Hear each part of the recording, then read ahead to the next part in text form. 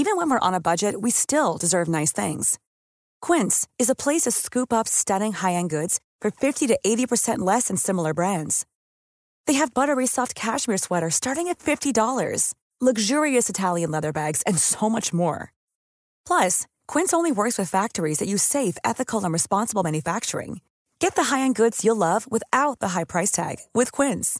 Go to quince.com/style for free shipping and 365-day returns. You should celebrate yourself every day, but some days you should celebrate with jewelry. Whether you want to commemorate an unforgettable moment or just bring some added sparkle to your collection, Blue Nile can offer you expert guidance and a wide assortment of jewelry of the highest quality at the best price. Go to BlueNile.com today and experience the ease and convenience of shopping Blue Nile, the original online jeweler since 1999. That's BlueNile.com. BlueNile.com. Planning for your next trip? Elevate your travel style with Quince. Quince has all the jet-setting essentials you'll want for your next getaway, like European linen, premium luggage options, buttery soft Italian leather bags, and so much more. And is all priced at 50 to 80% less than similar brands. Plus, Quince only works with factories that use safe and ethical manufacturing practices. Pack your bags with high-quality essentials you'll be wearing for vacations to come with Quince. Go to quince.com/pack for free shipping and 365-day returns. Lågorna fladdrar från stearinljusen längs det avlånga bordet i salen. Viktiga herrar smörjer kråset, skålar dyrt vin och diskuterar politiken. De är överens om att landet vansköts. Något ska göras. Värden för alla de här höga dignitärerna är Carl Fredrik Peklin, den gamle baske generalen som plågar sina bönder samtidigt som han vurmar för den frihet som frihetstiden innebar. Den har avskaffats av en tyrann. Det är de alla eniga kring. Nu ska de avskaffa tyrannen. Länge leve Angela-männen, säger någon och höjer glaset. Det var de officerare som vände sig mot kung Gustav III:s dåraktiga krig mot Ryssland. Längst ut på kanten sitter en person som tagit på sig att utföra uppdraget att skjuta kungen på en bal. Mellan tuggorna nickar Robin Olofsson övertygande. Jo då, han ska göra det. I salen kom precis en betjänt in för att servera mer mat. Alla är mätta och avstår, utom Olofsson som slänger sig över mer. Dessvärre är betjänten Daniel Hermansson magsjuk och har i hemlighet precis nyst på maten som Olofsson sätter i sig. Nästa dag är Olofsson helt ur skick och tar sig ur sängen. Istället faller det ärfyllda uppdraget på reserven, Jakob Johan Ankarström. Tyrannen ska bort. Lite magsjuka kan inte få stoppa det.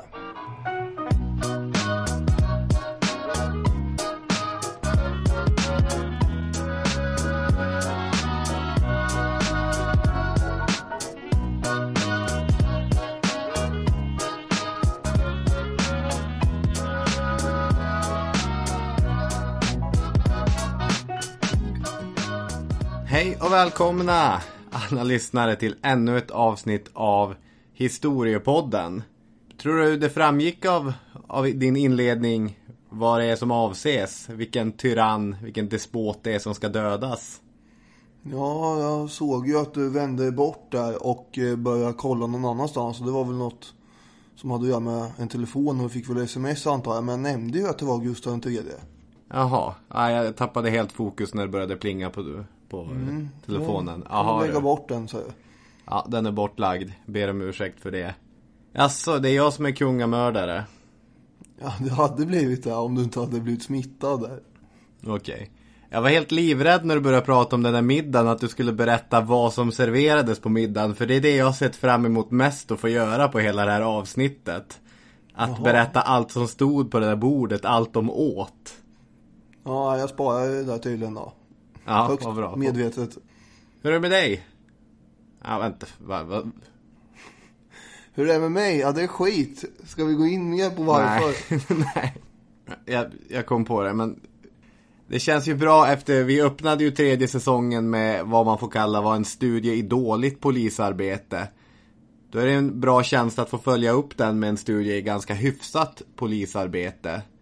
När vi återvänder till ett av de ämnesområden som verkar ligga Historiepodden allra närmast, de här politiska morden. jag menar, tidigare i podden så har bröderna Kennedy skjutits, Oliver Cromwell har halshuggits postumt, Abraham Lincoln har dödats. Det blir ju en del sånt, och det här är ju lite, det blir ju som att man nystar upp i någon slags härva här. Håller vi på att bli någon slags brottspodd, som sagt. Historiska brottspodden. Ja, det är inte meningen, men det här är ju, folk har ju faktiskt önskat det här emellanåt också. Och det här är någonting som är väldigt spännande ändå. Man måste ju klara av såna här lite mer kända grejer också, känner jag. Det är roligt. Ja, verkligen. Det här är ju en jätteintressant episod i svensk historia. Och ett av de första ämnena som avhandlades i historiepodden. Nu återvänder vi till urkällan och de här avsnitten som vi aldrig vågade sända för att de var så jäkla dåliga. Just det vill jag minnas var ganska dåligt på grund av att inte minst jag var rätt bakfull också. Det var ju helt omöjligt att släppa det där. Ja, det kommer aldrig se dagens ljus. Men vi får göra det här lite bättre helt enkelt. Först och främst så har vi något annat att avhandla. Okej. Nu drar det ihop sig. Men vänta, jag ska säga en sak innan vi går in på fasta punkten. Du får klippa bort det om det blir dåligt. Ja, men jag klipper bort det här. Och glöm inte Radio Play också. Jag tar Radio Play efter jag sagt det här och sen så går du in på fasta punkten. Jag tänkte bara ge en shout-out. Vi fick ett fint mail igår från en av våra lyssnare som heter Anton gällande Elsa Anderssons konditori i Norberg. Det är ett 100-årigt café i en gästgivargård från 1700-talet som har brunnit ned. Och han var ganska bestört över det här, och idag läste jag en lång artikel som Göran Greider hade suttit och totat ihop i Dala-Demokraten, där han också sörjde kaféet samt informerade om att polisen misstänker att det ska vara mordbrand. Det är ganska vidrigt på alla sätt, eftersom mordbrand är väl bland det hemskaste man kan tänka sig. Men det innebär ju också att någon medvetet har förvägrat framtida generationer en byggnad. Någonting som var väldigt viktigt. Och bägge de här, dels Anton men även Göran Greiders text var ganska medryckande. Så jag tänkte nämna det i all förbifart. Annars så är Historiepodden en podcast som görs tillsammans med vår samarbetspartner Radio Play. Det finns en app ni kan ladda ner, det finns en hemsida ni kan lyssna på. Ja, vem fan är du då? Vem är du? Vem är jag? Kan vi få kontakt nu? Jag söker Ingegerd Ragnarsson. Ja, vem fan är du då? Vi ringer ifrån Bingolotto i Göteborg. Jaha. Om jag söker sanningen, får jag den?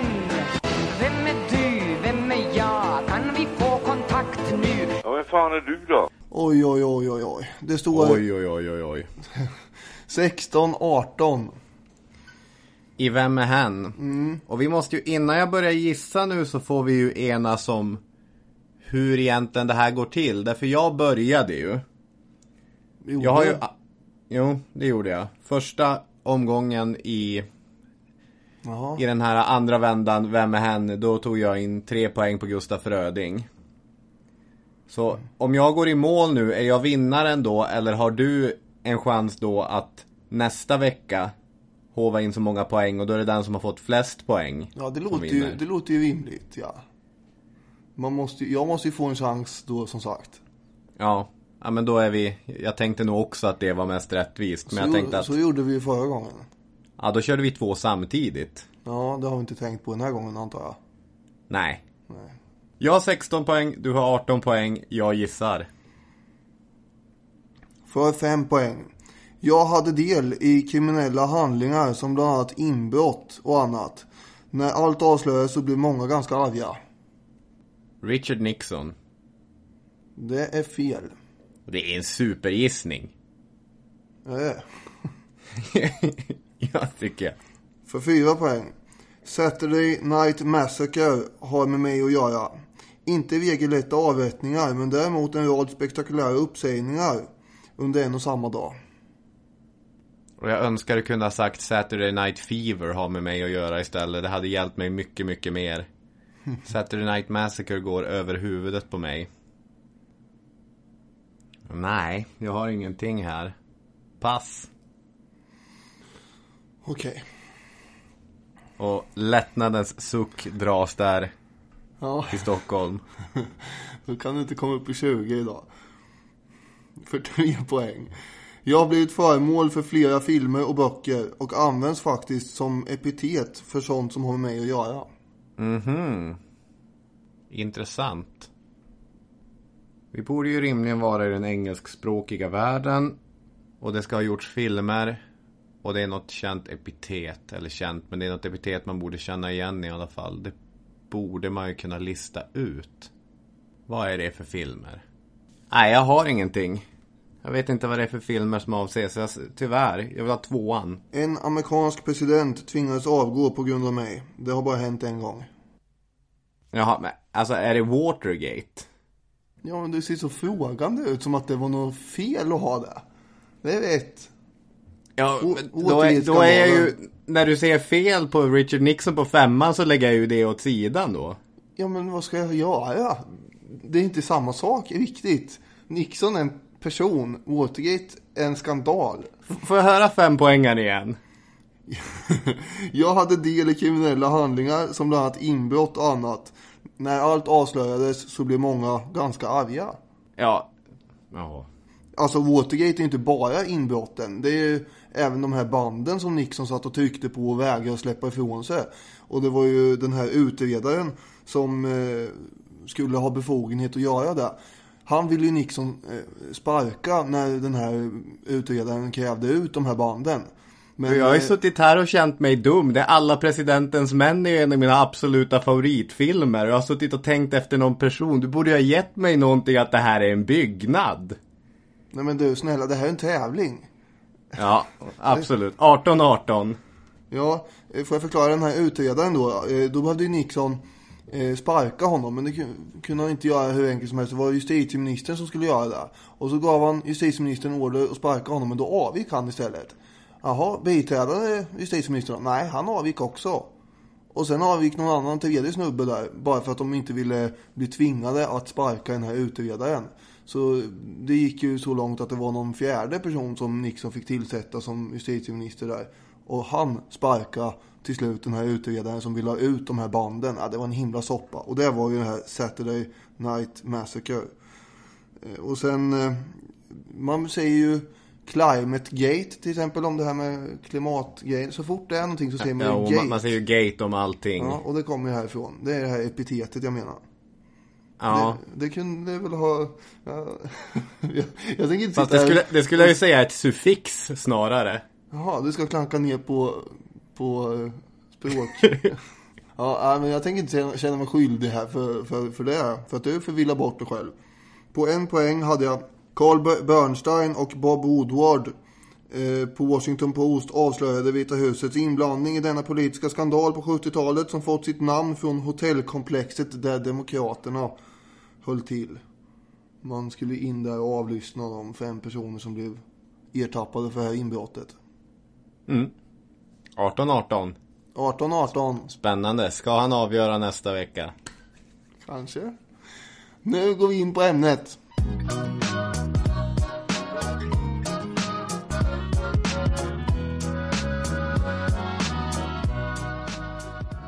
Om man ska måla upp en kuliss till allting som vi kommer prata om i det här avsnittet, så tänker jag att man ska använda 3 färger. Man ska använda blått, vitt och rött. För det känns som att franska influenser är ganska påtagliga.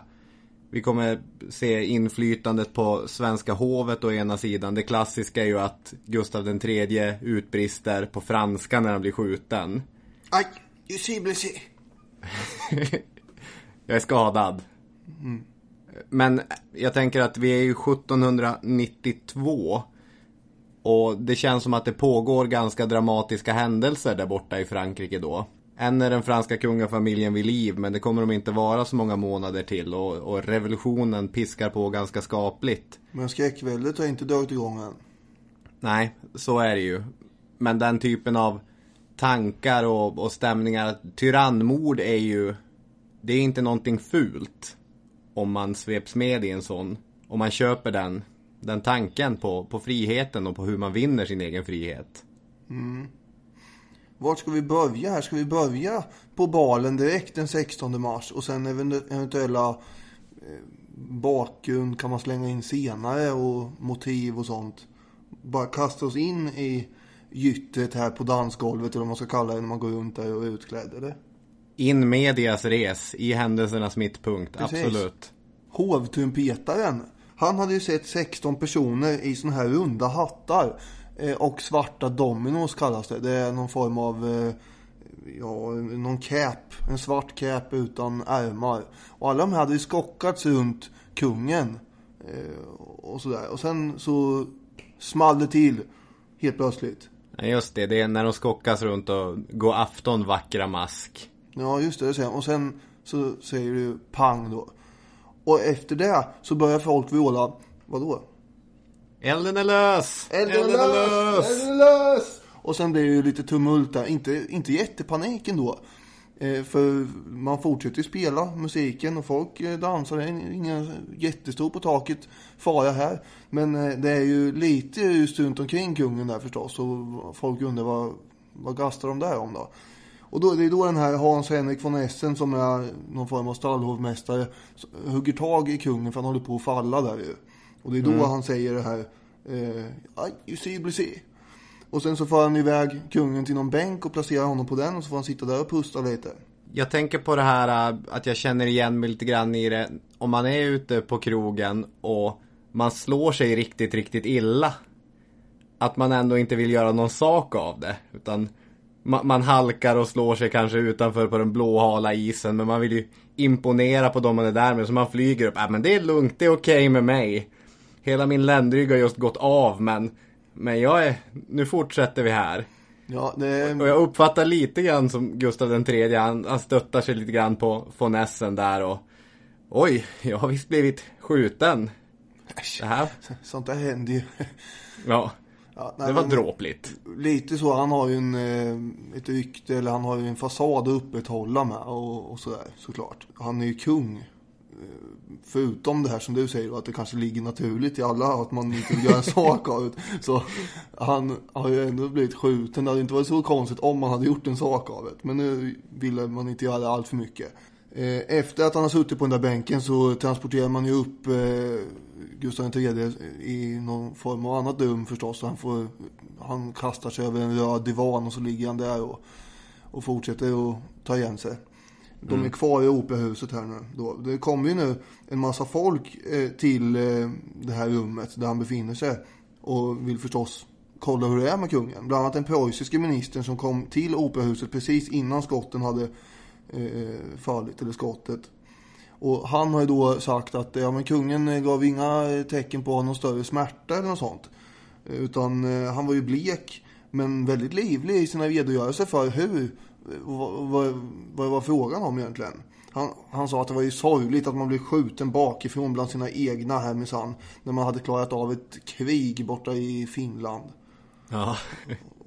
Men tar han inte lite sitt statsmanansvar där också när det fylls på med olika dignitärer och adelsmän och allt vad det nu är, att då ska man konversera och man ska sköta det där snyggt. Så är det. Det går ganska snabbt här nu. Fortfarande så dansar ju folk och musiken går och sådär. Men någon kommer på att vi måste ju informera folk här nu om att faktiskt den enväldiga kungen som har all landets makt i sin hand har skjutits. Så man springer iväg till den här hertig Karl som är kungens bror då och som sen blir Karl den 13. Och han underrättas då. Och det intressanta med det är att han ligger ju inte och sover eller något sånt där och vaknar i bara och går fram och öppnar i nattlinne eller något, utan han är ju fullt påklädd i amiralsuniform och spatserar omkring i det hemma i sin ensamhet. Ja. Det är väl ändå lite märkligt kan man tänka. Det som är lite märkligt är att trots att han är fullt påklädd och hans bror och hans enväldige konung har blivit skjuten, så är han ändå inte först på plats där, utan det är kungens bästa kompis, baronen Gustav Maurits Armfelt, som lyckas hinna dit först av alla. Och han är helt uppriven. Herregud, hur ska det här gå? Tills han får en uppgift, ett viktigt uppdrag att det här ska du fixa. Jag behöver ett glas vatten, säger Gustav III. Och så lite eau de cologne.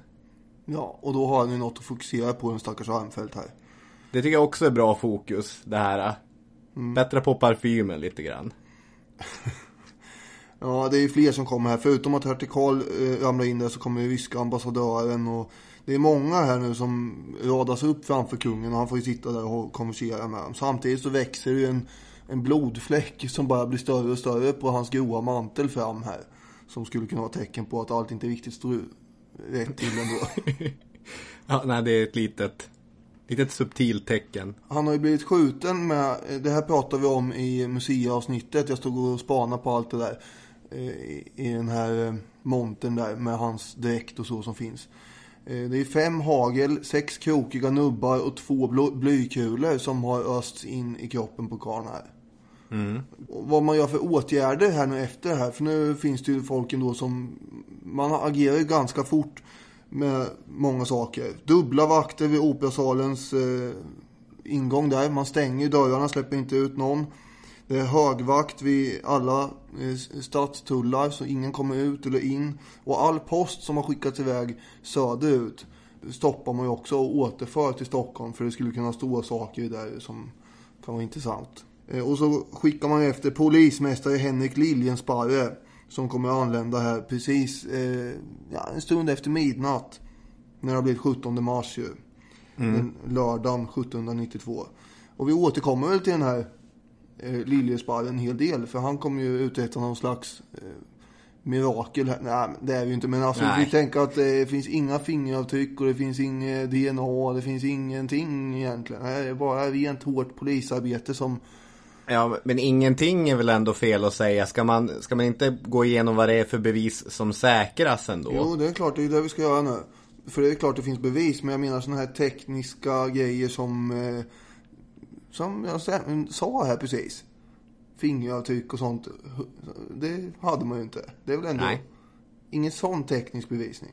Nej, det stämmer. Jag måste sitta och vrida på mig här för att se dig nu när jag kollar i paddan här. Så... Nu gjorde jag det. Jag tänker titta rakt fram istället här. Men när jag håller på så där så måste jag slänga en blick på det. Vi ifrågasätter dem. Nej då, vi är helt överens. Jag kollade på det här gamla veckans brottavsnittet när Leif GW går igenom det här. Och han tycker att det är en mycket väl genomförd polisutredning. Ja, han sa det alltså.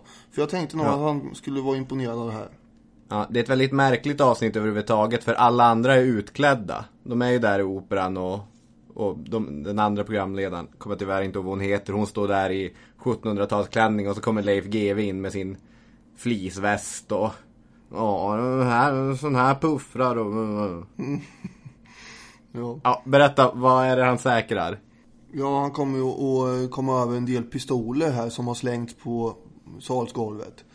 Och de granskar han ju väldigt noga. Och sen så lägger han upp dem på ett bord som har placerats vid utgången. Och där ska han ju ta namn och adress på alla som är där inne givetvis. Det är ju tanken. Först skulle man kanske kunna prata om ett par andra som har betett sig lite konstigt den här kvällen. Vad är det för människor som har betett sig konstigt den här kvällen? Till exempel överstelöjtnant Pontus Liljehorn som bor snett mitt emot den här operabyggnaden. Väldigt nervös har han varit. Han har stått och tittat ut genom sitt fönster ner mot torget och bort mot operan där och sådär hela tiden. Och sen har han sprungit ut och in ur sin lägenhet här. Och det är ju en soldat som står och vaktar hela tiden också. Så här vet man ju på grund av det. För han har ju koll på när folk har lämnat och kommit in i byggnaden och så. Ja, det verkar väldigt misstänksamt. Ja, men alltså han rusar ut först vid ungefär 22. Och det är inte snöstorm, men det är ju väldigt, det är piskande snö. Så han har ju på sig den här en rock över ansiktet som man inte riktigt ska se att det är han. Och sen så dyker han upp då hos den här generalen Carl Fredrik Peklin på hans hus på Bläsärholmen. Han släpps in av betjänten där, som därför kan ange att det var Liljehorn som kom dit. Han är där och rycker in någon dörr. Och sen går han ut igen och kommer hem. Och sen springer han ut igen några minuter senare. Nu iklädd en vargskinnspäls. Och så går han utanför operabyggnaden fram och tillbaka en halvtimme innan han kommer tillbaka och går hem igen. Och släcker lyset och inte går ut mer. Vad höll han på med egentligen, kan man undra här. Ja.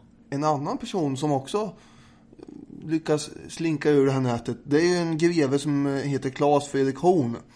Han var en av få som då inte blev kvar i byggnaden, utan han lyckades ju då ta sig ur med motiveringen att han har kommit på att hans fru ligger hemma på Huvudstadgård och är vansinnigt sjuk. Då måste han naturligtvis dit och ta hand om henne. Ja, man kan ju undra att han gick på maskeraden till att börja med, så orolig som han var. Det är det jag tänker. Men när man ändå är på väg hem till sin sjuka fru, då kan man ju stanna och kasta lite pistoler och någon sabel i vattnet. Ja, för det är det han gör. Han lyckas ju ta sig ut därifrån då med den motiveringen. Och sen går han mot Norrbron som för att börja byggas några år tidigare. Det är den här som är Stockholms äldsta valvstenbro. Den som går framför slottet och fram till Gustav Adolfs torg. Den höll man på att bygga då, så var det fullt med bjälkar och grejer och det var plankor och allt möjligt bråte där. Och där klämde han sig in och släppte ner 2 pistoler. Och sen så hyrde han en släde och åkte hem då. Han hade ingen rock på, så han hade ju bara... Det var väldigt kallt för honom att sitta och åka där. Han hade försökt att gå till någon som han kände, och för han visste att det fanns en vargskinnspäls. Det är många vargsskinnspälsar här som han kunde få, för det skulle vara lite mer lugnande. Han stod där och bankade ett tag, men personen i fråga vaknade inte. Och det här får mig att tänka på... På vad då? Det här får mig att tänka på förra helgen när vi var ute och du gick hem lite tidigare. Jag skulle ju sova över hos dig. Och sen när jag väl kom in i byggnaden, jag kommer ju mycket väl ihåg den här koden, så trodde jag att det var låst, vilket det inte var. För du hade sagt att du skulle lämna öppet. Jag stod och bankade och tryckte på signalerna, ingenting hände. Jag tänkte, jaha, får vi sova i trapphuset. Sen öppnade dörren och då var det öppet. Och kände du där och då att nu är jag och Claes Fredrik Horn en och samma? Vi är ett och samma. Men du slapp din metaforiska slädresa utan vargskinnspäls. Ja, den slapp jag faktiskt. Ja, det finns ju 2 spår kan man säga. Mm. Det kan ju tyckas lite märkligt att kungen överhuvudtaget har begett sig ner på den här maskeraden. För han har ju mottagit ett brev tidigare när han har suttit och dinerat på en förträfflig supé. Och det här brevet har innehållit en långt och väldigt mångordad formulering som går ut på att ditt liv är i fara. Ers Majestät, håll dig borta. Det är en ganska tråkigt skriven text tydligen, eftersom han orkar inte bry sig om det. Det här kan inte vara allvar, tänker han. Det är någon alldeles för tråkig människa som har formulerat ihop det här. Ja, det tycker jag är roligt, att tråkigt formulerade brev kan kosta människor livet. Men det ska väl sägas också att kungen hade ju mottagit liknande brev tidigare. Att ditt liv är i fara, och det hade visat sig vara felaktigt. Så han kanske tog det med en klackspark av den anledningen. Ja. Men det här anonyma brevet säkrar man ju på plats. Och då kan man ju börja pussla där, vem har skickat det här egentligen? Ja, och det kommer man börja göra nu. Det är Liljesparre då som till slut lyckas få fram att det är en sockerbagarlärling som har överräckt det här brevet till en av Gustav III:s betjänter. Och då, honom tar man in då, Peter Bark heter han, på förhör. Och den här killen är ju livrädd och vill inte erkänna att han är inblandad i någonting överhuvudtaget. Men Liljesparre, han lägger ju en faderlig ton här och lugnar ner grabben med att det är ingen fara det här nu. Du behöver bara säga vad vi vet. Och då klämmer han till slut fram att det var jag som äckte över den. Jag hade blivit lovad att få 2 riksdaler om jag gjorde det. Men han hade inte fått pengarna. Så det var han lite missnöjd över. Men han visste, trodde han, var personen bodde som han hade fått det här brevet av. Och då, han kunde ju peka ut att det var en militär. Och han trodde sig veta vart militären bodde. Så Liljesparre sätter ju ett par konstaplar tillsammans med honom och sen skickar de iväg honom till den där byggnaden där den här personen tros bo. Man kan ju säga då att under tiden på kvällen här, under natten den 17 mars, så har ju då Liljesparre alltså suttit och antecknat alla som var där med adress och allting. De flesta som var där var ju hantverkare, sjömän och vanligt folk, affärsbiträden och sånt. Så fanns det ju en del yngre officerare som var där också. Men det var ju inte gräddan av Stockholm som var där riktigt. Eller hur? Om man säger så. Nej, gräddan hos Stockholm var väl hos Peklin och dinerade. Ja, typ. Eller hade varit i alla fall. Men spår 2 blir ju då som sagt de här pistolerna som låg och skräpade där. Och det finns ju 26 pistolsmeder i Stockholm vid den här tiden. Mm. Och 5 svärdfejare. För övrigt. Och alla de här kommer ju få nattliga besök nu av Liljesbergs utsända konstaplar. Och en av dem känner ju till slut igen pistolerna. Jaha, ja, men det var ju de där som jag lagade åt en adelsman. Han ville ha dem i ordningställda. Men han var inte så pigg på att tala om vem det var. Nej, just det. Då tar vi med hårdhandskarna och förklarar att det här har vi att göra med ett mordförsök på självaste Höge Herrn, som man ofta kallar kungen då. Och då inser han att jag måste ju säga vem det är. Och det är ingen mindre än Jakob Johan Ankarström, som hade lämnat in de här pistolerna till smeden där i januari. Och Liljenspire kände ju Ankarström lite ytligt sådär. De hade ju utbytt lite artighetsfraser så när han tog hans namn på balen. För Ankarström hade ju förstås varit där.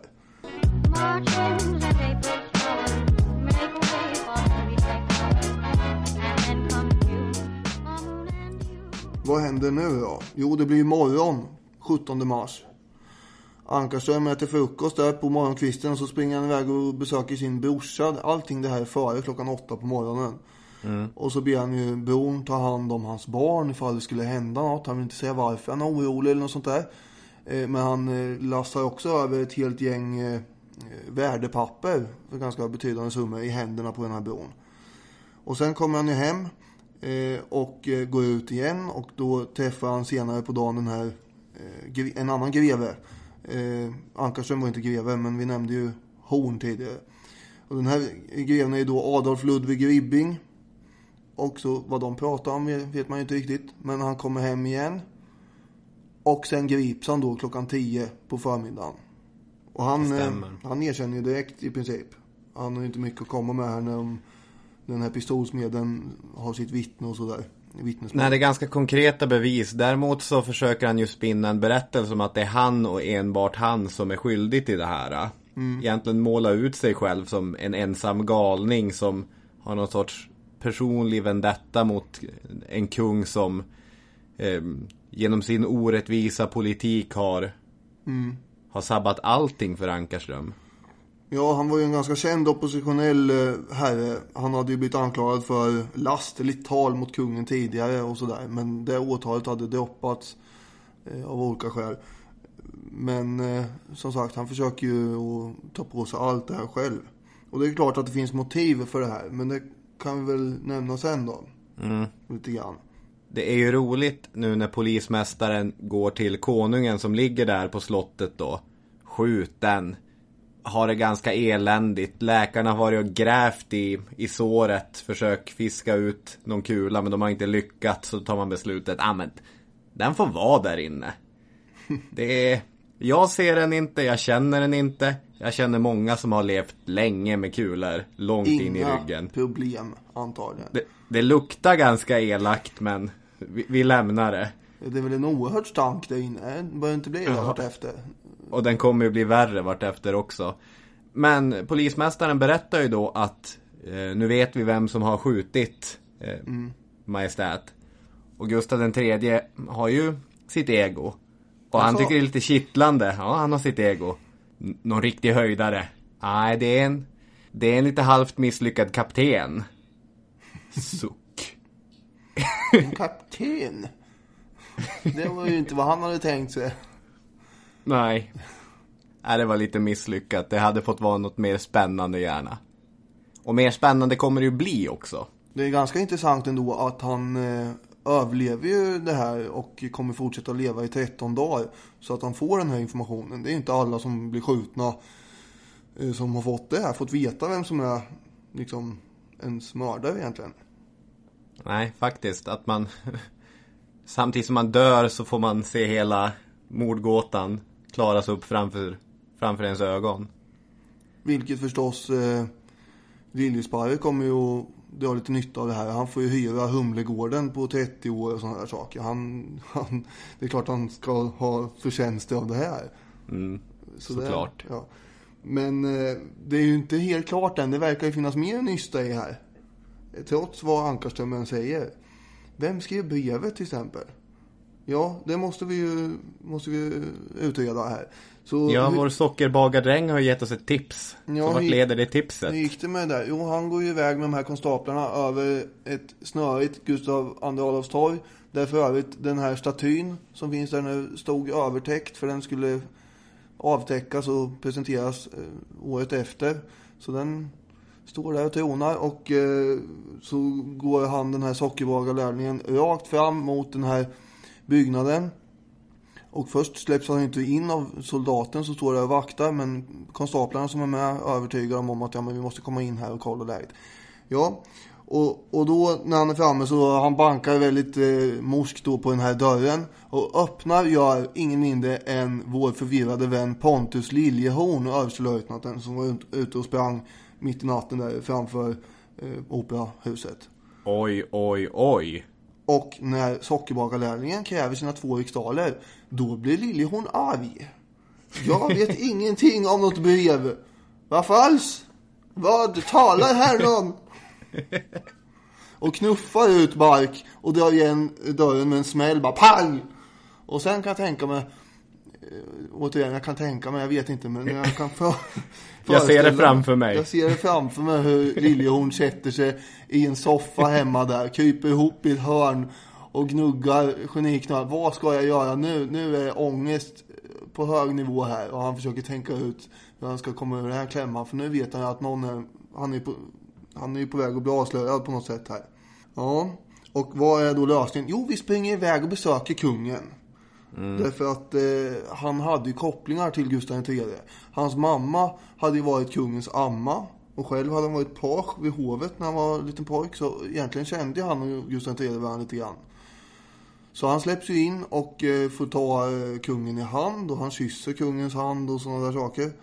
Och sen så knuffas ju de här officerarna ut efter ett tag. Och det är då som Liljensparre kommer ut i det här rummet där de har blivit utknuffade och säger med hög röst att mördaren är upptäckt och arresterad. Han heter Ankarström. Och då kan man också föreställa sig att det går en liten ilning längs ryggraden på Liljehorn. Ja, det kan man göra. Det här gick inte riktigt som planerat någonting, verkar som. Någonting har ju hänt, alltså någon typ av inre process har ju skett här hos Liljehorn. Därför att Liljensparre har väl varit redan från början, kan man utgå från, övertygad om att det var Liljehorn som har skrivit brevet. Och han konfronterar ju honom med det. Ungefär att det här har vi ett brev du har glömt signera. Och visst är det väl så att Liljehorn erkänner att det är han som har skrivit det. Men kommer med någon typ av förklaring. Men det är anonyma källor som har sagt det här till mig. Jag kan inte redogöra för vart informationen kommer. Jag har inget mer att göra. Men det är jag som har skrivit det. Ja, han hävdar att det är någon som har bjudit in honom att vara med i en kupp. Men sen har han bränt den här papperslappen, den här brevet som han har fått. Och så har han skrivit ett eget brev istället för att överlämna det ursprungliga brevet till kungen. Ja, det är ett omständigt sätt. Det är ganska omständigt. Att förhålla sig till information. Ja, men Liljensparre verkar ju i alla fall köpa det här, ser det ut som. Han låter Liljehorn gå. För han kan inte bara gripa en överstelöjtnant hur som helst, kanske, tänker han. Han får ju stöd däremot av hertig Karl här. Som säger att, ja men grip den där karln och gör det. Och då, när man ska uppsöka Liljehorn på kvällen för att just gripa honom, då är han inte hemma. Nej. Vart har han tagit vägen ut och ränner nu igen på stan här? Och det är väldigt konstigt om man gör det egentligen, eftersom det finns ett utegångsförbud som har trätt i kraft. Ingen får vara ute på kvällen och natten längre. Och dessutom har man ju då utlyst 4 000 riksdaler till den som kan ange inblandade personer. Så det är lite klappjakt nu på folk som... Det är många som känner sig nervösa av begripliga skäl som har något med det här att göra. Jaha, men Liljehorn var inte hemma, då måste vi åka härifrån hem då. Så han är på väg hemåt mot Humlegården. Han beställer en släde då efter häst och nu kan jag tänka mig att spännande tät musik drar på i bakgrunden. Därför att nu jäklar, vad är det som ska hända, Daniel? Han ser någon skymta. Där borta, långt där borta går en människa. Och man ser hur en värja avtecknar sig mot snödrivorna. Så det borde vara en officer. Och Liljensparre åker upp framför med den här släden. Och ser till sin förvåning att det är ju Liljehorn som är ute och går på helt planlöst måfå. Och Liljehorn, när han ser att det är Liljesparre, då greppar han efter värjan. För han tänker att nu händer det grejer. Men Liljesparre är ju han läser ju av folk. Han är ju ganska socialt skicklig. Så han bara med vänlig ton och gester bjuder in Liljehorn och sätta sig i släden. Jaha, då lugnar han ner sig och så gör han det. Och sen åker de då med den här släden på vägen mot Humlegården där polismästaren bor. Och de språkar lite grann och Liljesparre säger att du kommer här med att gripas eftersom vi har fått order av det av hertig Karl och så. Och då ser Liljehorn lite förvånad ut först. Bara, jaha, ja, säger du det? Men han nämner ingenting Liljesparre om här att det skulle kunna betraktas som ett flyktförsök och att Liljehorn faktiskt har gett sitt hedersord tidigare på att vara anträffbar och sådana där saker. För Karl sitter fortfarande med en värja som man skulle kunna i desperation rycka och hugga ihjäl honom. Så att han väntar tills de kommer hem. Då begär han att få värjan. Och sen tar han in honom i hemmet och placerar Liljehorn i en fåtölj. Och häller upp vin och tänder ljus. Och så det var en annan slags romantisk middag. Och allt det här gentila bemötandet får ju Liljehorn att bli lite överrumplad. Men han är officer och här har han blivit bjuden på vin. Så han höjer ju glaset reglementsenligt. Det finns en viss knapp som man ska hålla en i längd med. Och sen tittar man rakt fram och skålar. Och så sveper man glaset och sätter ner det lite tjusigt sådär. Nu kan samtalet börja. Och Liljesparre gör ju allt för att det här inte ska verka som ett polisförhör. I princip. Och vad som kommer fram här är väl inte särskilt mycket i det här skedet. Men sen får man ju då honom, man går ut igen och så åker man iväg till slottet. Och sen så lämnar polismästare Liljesparre över Liljehorn till högvakten helt enkelt. Och sen spärrar man in den så länge. Och nästa dag så ska han ju föras till Riddarholmen. Och då är det en massa fängelset där. Och då är det en massa folk som har fått nys om det här. Och står längs gatan och skriker kungamördare! Kungamördare! Ja, de är ganska arga där. Och då är det lika bra för Liljehorn att han... Ja, det är nästan så att han är beskyddad från folket. Lika mycket som att han själv är frihetsberövad.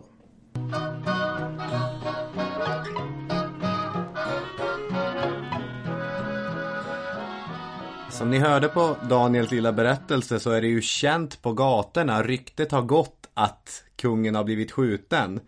Men man skulle kunna bli lurad om annat om man slår upp Stockholmstidningarna dagen efter det här dådet. Därför att det skrivs om väldigt mycket.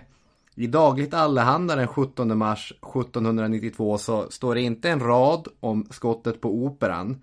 Däremot får man veta allt om vilka predikan som ska hållas i stan. Det finns en väldigt intressant berättelse från Vetenskapsakademin. I och för sig kommer den från 1745 så att den är inte superaktuell.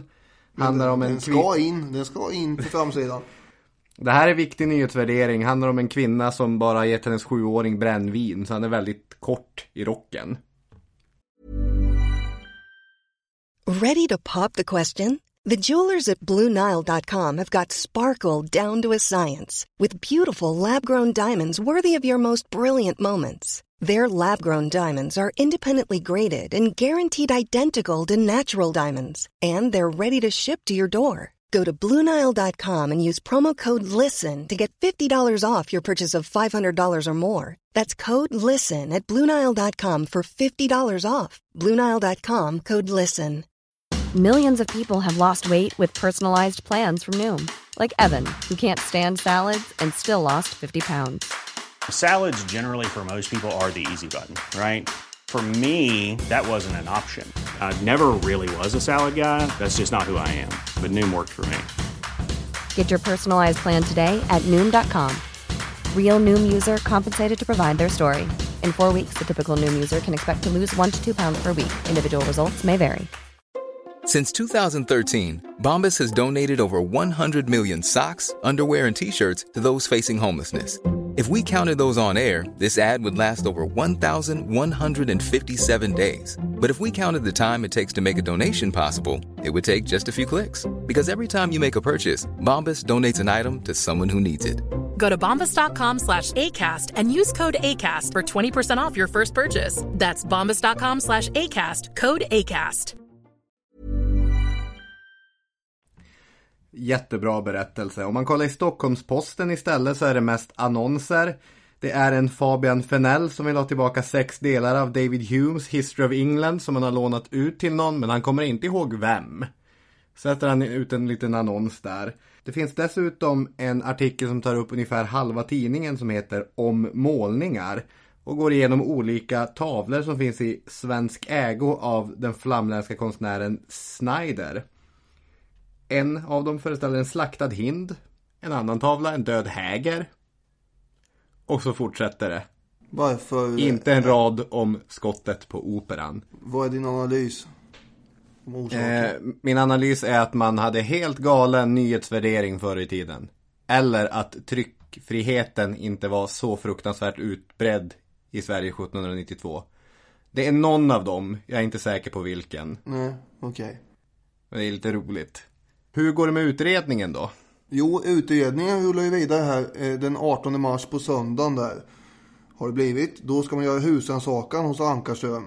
Och där hittar man ju då lite grejer. 3 filar och 2 pistoler. Och man tar alla Ankarströms papper. Och man beslagtar en mörkblå rock. En så kallad syrtut. Som var väldigt inne här på den här tiden. Uppenbarligen. För Liljehorn hade mest sprungit runt med en sån. Den är som sagt blå och har en röd insida. Den är ganska elegant. Men någon hade försökt att komma in i huset tidigare och ta med den här ut. Har Liljesberg fått veta av någon som bor i huset i en annan lägenhet. Men det gör ju då att Liljesberg blir misstänksam mot det här plagget och beslagtar det också. Och när man förhör Ankarström, för det gör man ju stup i kvarten här nu förstås. Han får ingen ro att sova eller någonting. Och det kan man ju begripa.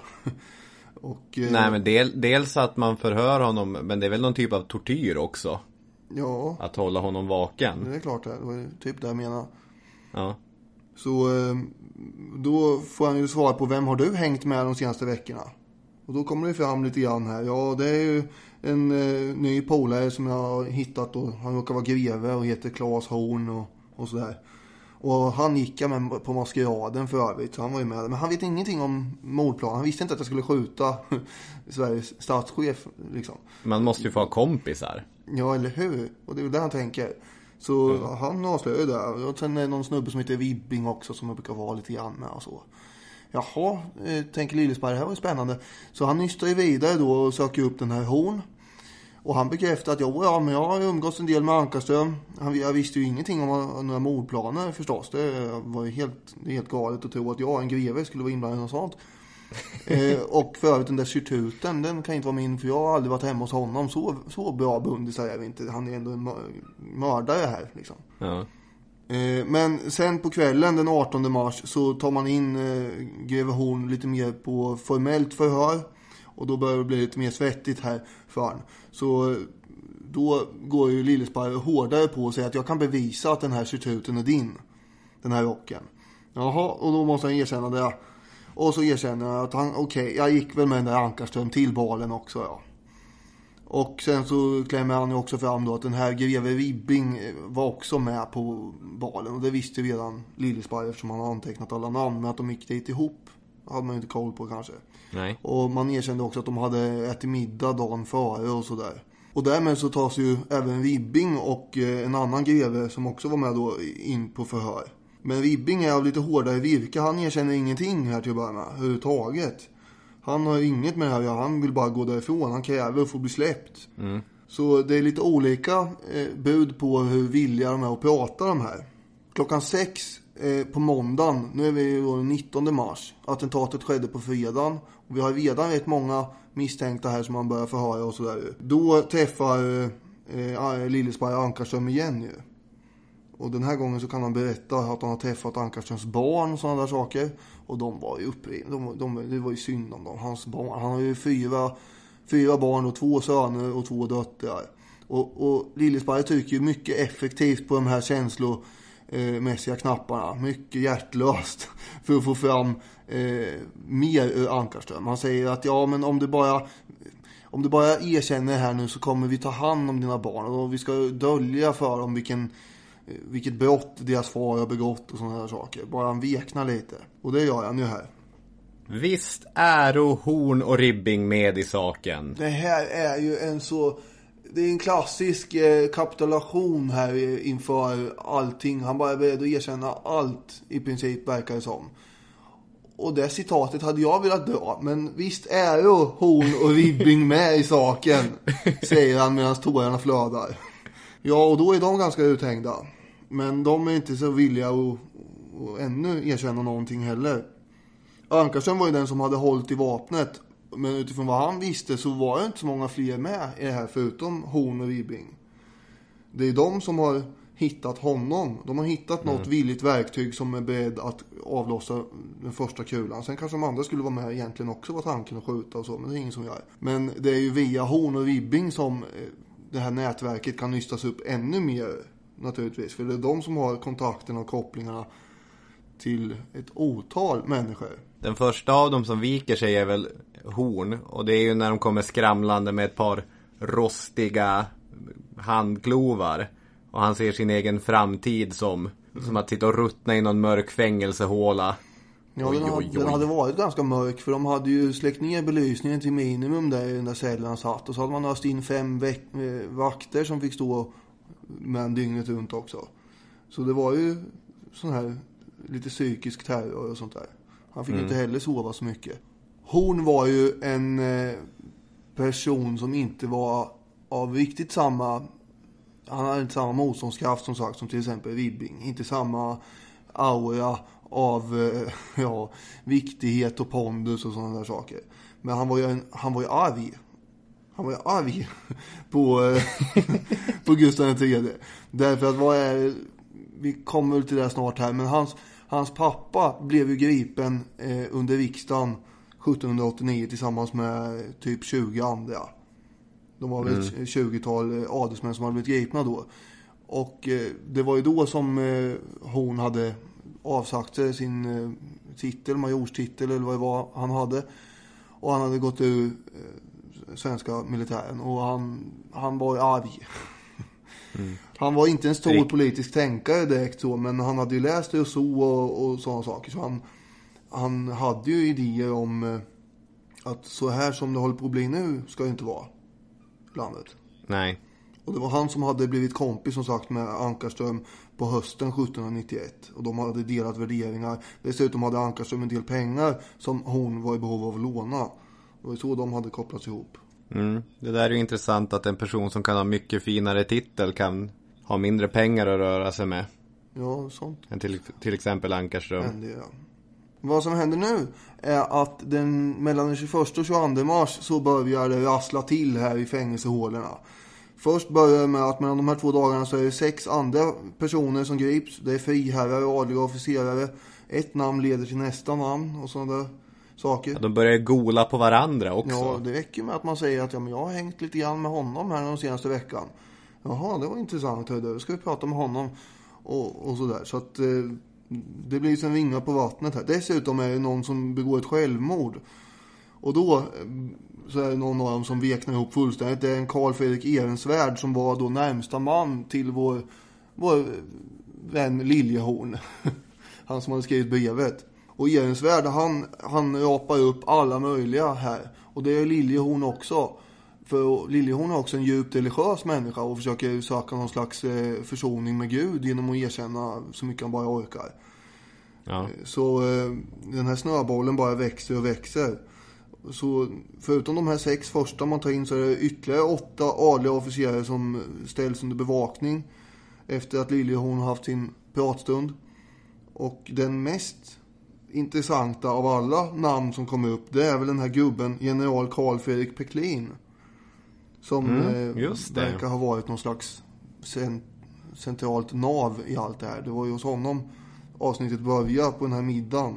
72 år gammal, uttalad, inte anhängare av kungen och det kungliga enväldet.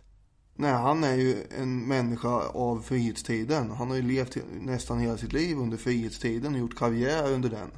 Och då har minsann kungarna på sin höjd, deras auktoritet sitter i en stämpel som man sätter på dokumenten.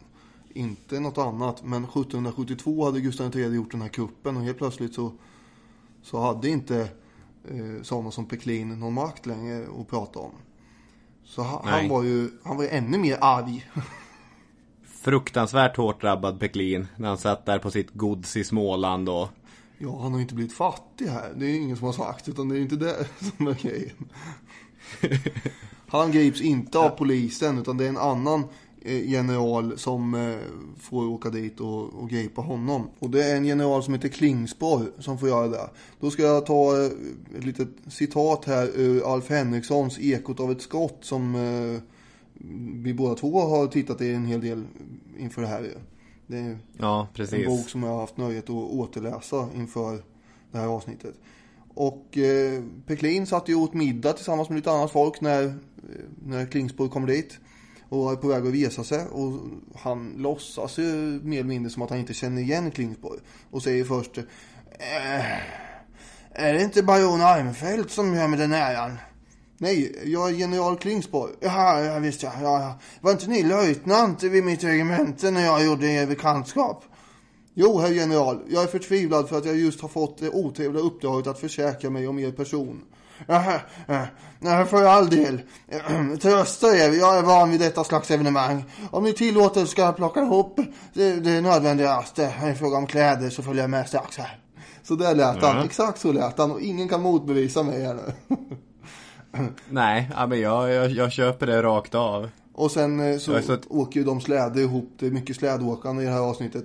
Och under den tiden så berättar ni om tidigare gånger han har blivit arresterad. För han var ju också en av dem som Gustav III lät arrestera på den här fördömda riksdagen 1789, när kungen drev igenom sitt envälde och den här förenings- och säkerhetsakten. Ja, vad skulle du säga? Förlåt. Jag tänkte säga att jag tänker mig också att Peklin låter ungefär så där. Jag har tittat på Hans Vilnius och Olle Hägers dramadokumentär om det här mordet nu på morgonen, och då är det en skådespelare som gör ungefär samma typ av roll som du just gjorde. Den har jag sett, ja. Och det är ju Allan Svensson och Thomas Bolme spelar ju Liljehorn, och Svensson är väl Ankarström. Han är Ankarström. Stefan Sauk spelar en väldigt straight-faced. Stefan Sauk Wibbing och sådär. Så det är intressant att titta på det. Den ligger på Öppet arkiv, va? Ja, det är en tips. Den och Ekot av ett skott, 2 bra tips. I Ekot av ett skott går ju också läsa om den här middagen som alla de här adelsmännen då har suttit på hos Peklin den 16 mars. Och jag dras mot sådana här beskrivningar av vad de egentligen sitter och käkar. Och jag funderar också på varför man alltid ska träffas och äta middag inför det att man ska genomföra sin konspiration, sin komplott. Det var ju precis som i attentatet mot Norrskensflamman-avsnittet, där de sammansvurna först ska träffas på Stadshotellet och fira innan man gör det.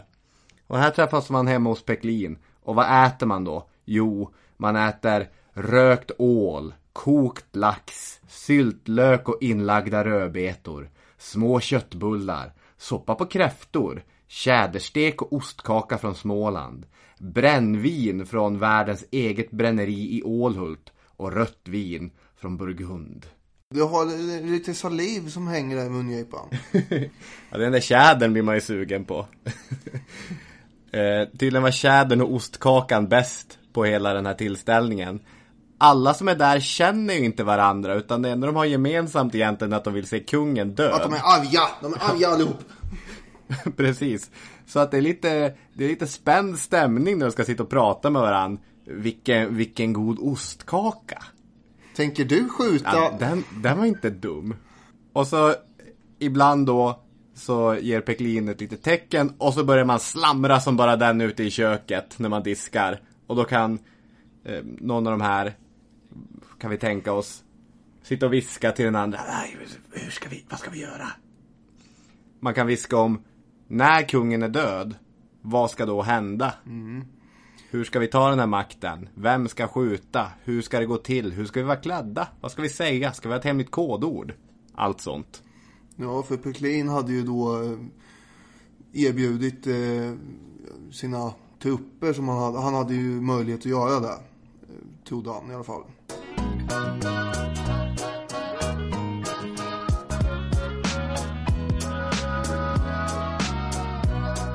Man kanske ska fördjupas lite mer i det som jag var inne och snudda vid här med motivet som Ankarström har, men också som de alla andra har. Och grunden är ju att man är arg över det var väl slitet det här, men det är faktiskt ilskan är betydande här. Men anledningen till den beror ju på att kungen har, som jag har nämnt flera gånger här nu, på den här riksdagen 1789 genomfört det här totala, nästan, inte riktigt, men nästan totala kungliga enväldet med den här lagen, förenings- och säkerhetsakten, där kungen själv bestämmer man får förklara krig, avsluta krig, ingå pakter med andra länder, och helt utan riksdagens godkännande kan man göra allt det här förstås. Och man drar också in i riksdagens möjlighet att lägga lagförslag och sådana saker. Adelns privilegier i form av monopol på ämbeten i riket dras ju också in. Och det är det bland annat man är väldigt arg på. Och de här finanspolitiken ska vi inte prata om. Den är körd i botten tycker alla de här. Ja, för det är ju det att dels har ju de blivit av med makten, men sen upplever man ju också att kungen missköter sitt ämbete. Att de här krigen i Ryssland har ju varit katastrofala. Och vi hade ordnad ekonomi för han tillträdde, nu är det kaos. Ja, det här Rysslandskriget som, och det måste man ju ge med, är att det är ju otroligt vanskött 1788 när kungen klär ut lite folk som ska se ut som ryssar, smyger över gränsen till Ryssland och sen ska de se ut som kosacker som rasar in. Ett fingerat anfall på sig själv alltså, för att ha ett skäl att starta krig. Och sen så går det här bedrövligt dåligt också. Den här Liljesparre som är polismästare, han visste ju dåligt det här kriget hade skötts, eftersom han själv var den som fick åka omkring inne i Stockholm och köpa upp gryn och ärtor och mat till trupperna borta i Finland. Och det hade ju varit så dåligt så att det här kanske man återkommer till mer specifikt någon gång i ett annat avsnitt, men det var ju 7 personer som tyckte att det här var så vansinnigt dåligt officerare, så de tog sig för att skriva ett brev själva till Katarina II av Ryssland och erbjuda fred. Och det här var ju ett otroligt övertramp från deras sida. Det har ju inte de rätt att göra. Men det är dessutom 113 andra officerare som i ett dokument skriver under sina namn och ger stöd till de här 7. Och de kallas då för Anjala-förbundet, de här 113. Så det blir ju en himla spektakel av det här nu. För då drar ju kungen igång en massa processer emot de här förstås. Och det slutar ju med att det blir 27 dödsdomar och sådana där saker. Men det blir bara en som verkställs, och det är ju den här överste Hästesko som utses som någon slags syndabock, och sen avrättar man honom. Och Ankarström var ju på den avrättningen och betraktar Hästesko som någon slags martyr. Ja, enligt egen utsago är det då han bestämmer sig för att den här kungen ska inte överleva. Gustav den tredje, jag dras ju till honom eftersom han är en sån galen excentriker, och han är den här kulturkungen, och han ska skriva egna föreställningar och allt vad han håller på med. Men han bäddar ju sängen väldigt illa. Det är ju, hela högadeln är ju förbannad på honom. Och argast av dem alla, det är Peklin. Han har ju, tror man, kunnat koppla en propagandaskrift till honom i alla fall, som har cirkulerat tidigare under året, som kritiserar den här finanspolitiken och sådär. Men när man väl har gripit honom nu så visar det sig att den här gubben är en otroligt svårknäckt nöt. Helt oknäckbar. Liljesparre var inte på honom, för han vägrar säga ett smack. Han känner sig mycket förödmjukad över att överhuvudtaget var indragen i det här. Han borde stå över alla anklagelser och allting, tycker han. Så han är väldigt svår att hantera här. Men det finns ju andra, som sagt. Den här Horn vi nämnde, och som du sa det här med man slänger in de där skramlande handklovarna framför sängen och sådär. Han bryter ihop till slut. Och ger en fullkomlig bekännelse också han. Precis som Liljehorn hade gjort. Det var väl Liljehorn för övrigt som satt vägg i vägg i någon cell där med de här andra. Och han satt och skrålade salmer hela tiden. Så högt så de blev ju helt, de kunde inte sova bara den anledningen. För den där medkonspiratören Liljehorn, han bara vrålade och sjöng salmer för att han kanske tänkte att han skulle kunna ta sig in i himlen den vägen eller något. Men hon avger en full bekännelse, och beväpnad med den kommer ju då Liljesparre att besöka Ribbing i hans cell och säga: titta här, nu har hon också angett dig att du är med i det här. Och Ribbing är ju inte så sugen på att erkänna fortfarande i det här läget heller. Ska man säga något om den familjen så är det ju att den var ju väldigt känd för att vara anti Gustav III. De var inte några anhängare till honom. Och jag vet några saker om Adolf Ribbing. Jag vet till exempel att han hamnar i en riktig duell med kungens kompis von Essen. Ja, det var ju von Essen där i början som kungen stödde sig på. Så han dog ju uppenbarligen inte under duellen. Nej, trots att von Essen faktiskt får värjan i bröstkorgen så att den nästan splittras, men han klarar sig från det. Ja. Gustav III var inte så nöjd med Ribbing att han hade huggit hans kompis heller. Nej, men anledningen till, sett ur Ribbings perspektiv här då, till den här duellen var ju att han hade ju lirkat, nästan trixat sig in hos den här Charlotte de Geer som var arvtagare till en enorm förmögenhet ju. De Geer-familjen. Och det var nog inte bara, verkar som, pengarna som hägade här, utan det var en annan känsla med det här också. Men då helt plötsligt så gifts hon istället bort i någon slags arrangemang med den här von Essen. Och det anklagar ju Ribbing Gustav III för, eftersom han är så bra kompis med von Essen. Så han har ju ett sånt personligt motiv som gnager också, förutom att han håller med sina andra polare om att kungen barnsköter det här med. Så det är både lite grann ibland personliga motiv och politiska motiv hos de här. Hon som sagt som är förbannad på grund av att hans pappa har blivit gripen tidigare och sådana saker. Efter att bägge har erkänt, i alla fall om man ska tro Hägers och Villius dramadokumentär, så tillåts de ju träffa varandra. Ja, hon och Ribbing. Ja, och då ska Ribbing säga det här att vi är nog den sämsta förtrupp som en revolution någonsin har haft. Ja, för det var ju tanken att det skulle bli en revolution som sagt. Man hade ju alla de här officerarna med, och man hade trupper och så som skulle besätta gator och allt möjligt. Men allting bara blev ju som en soufflé som bara sjunker ihop. Plupp. Det blev ingenting av någonting. Men Ribbing erkänner också till slut, och han erkänner också att han under hela sin fängelsevistelse har suttit och tryckt på ett rakblad som han hade kunnat skära halsen av både Liljesparre eller sig själv med. Men han överräcker ju där i någon slags symbol av uppriktighet att nu är jag redo att erkänna, och det här får du det här rakbladet som inte de som visiterar mig lyckades hitta. Ska vi dra ett citat till här? Det börjar kanske leda mot sitt slut, men Liljehorn, förutom att sitta och sjunga salmer så står härliga till om det, så skrev han också på när han inte sjöng. Eller också gjorde de båda också samtidigt, jag vet inte. Men han skrev väldigt många sådana här bekännelsebrev. Och då kan man väl dra lite grann från ett av dem här. För det är ganska komprometterande för Peklin också. Som fortfarande, och ända tills han tuppade av och dog där på Varbergs fästning, vägrade erkänna att han hade något med saken att göra. Så här skriver Liljehorn då. För 2 månader sedan förra året, jag kan inte precis säga datum, följde mig en dag in att göra bekantskap med generalmajor Peklin. Jag gick dit oinbjuden och av egen drift. Mitt skäl var hans militära reputation. Jag var förundrad över hans munterhet i varjehanda ämnen. Jag repeterade mina visiter ibland på eftermiddagen. I allmänna konversationen förekom ingen politik och den enskilda föga. Dock syntes frihet och laglydnad samt fäderlandets väl vara dess symbolum. Efter Gävle riksdag fanns det dock en klagan över beslutet att öka antalet riksgäldssedlar, varför kloka människor spådde att alla priser skulle stiga.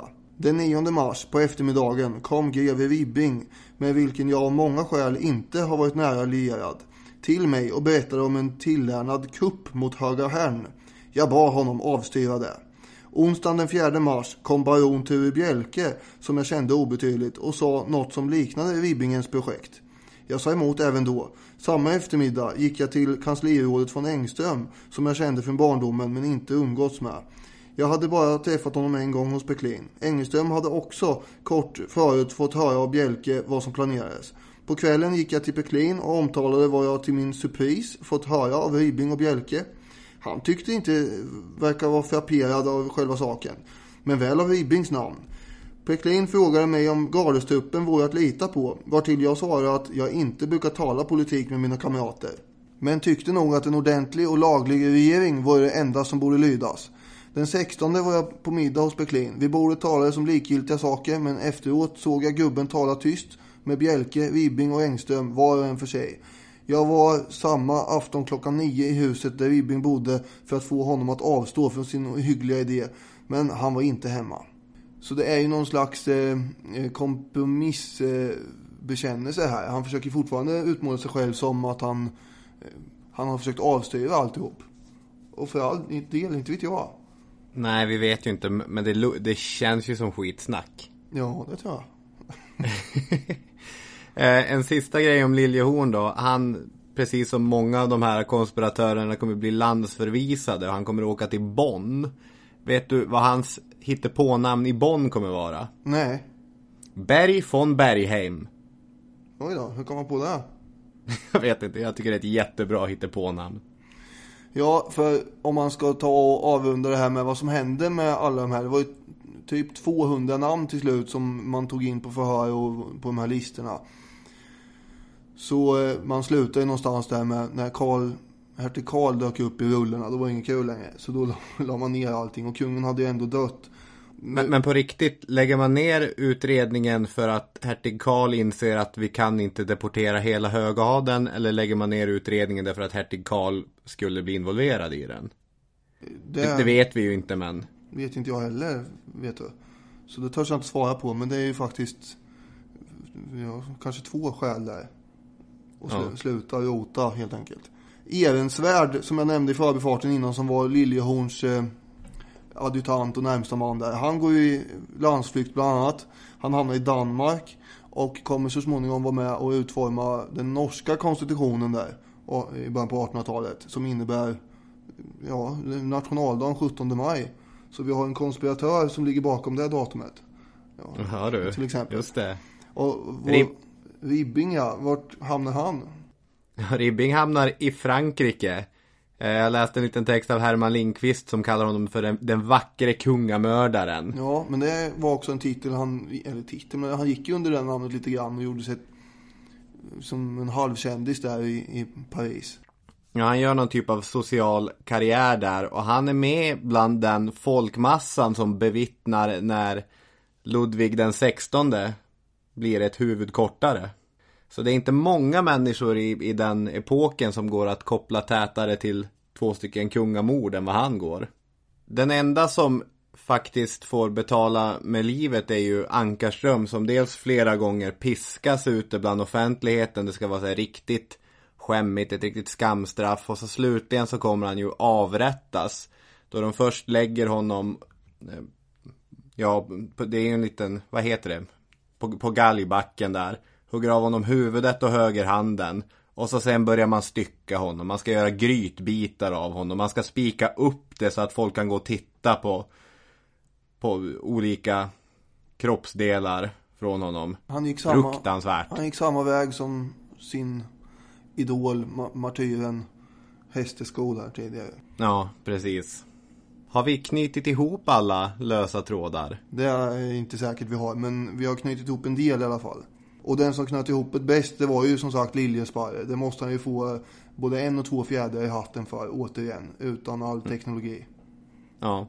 För möjligen att det kanske var lite hårda förhörsmetoder, men ändå. Det hade varit svårt att ha samma förhörsmetoder idag, och det är väl skönt det.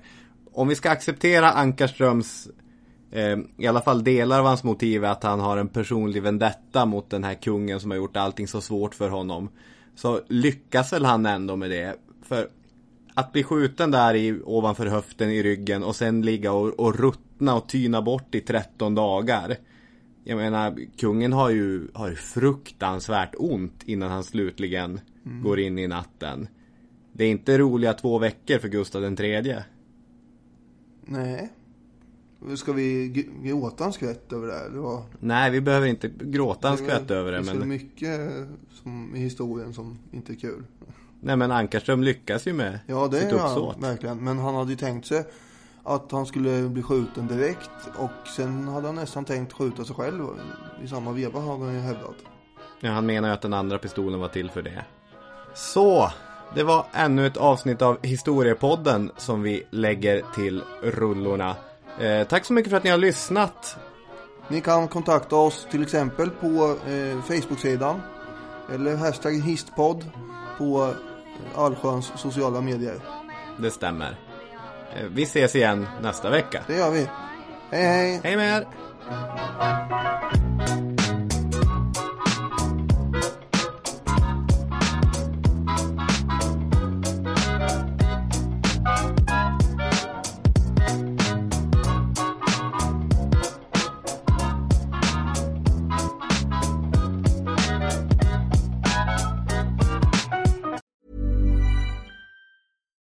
Hi, I'm Daniel, founder of Pretty Litter. Cats and cat owners deserve better than any old-fashioned litter. That's why I teamed up with scientists and veterinarians to create Pretty Litter. Its innovative crystal formula has superior odor control and weighs up to 80% less than clay litter.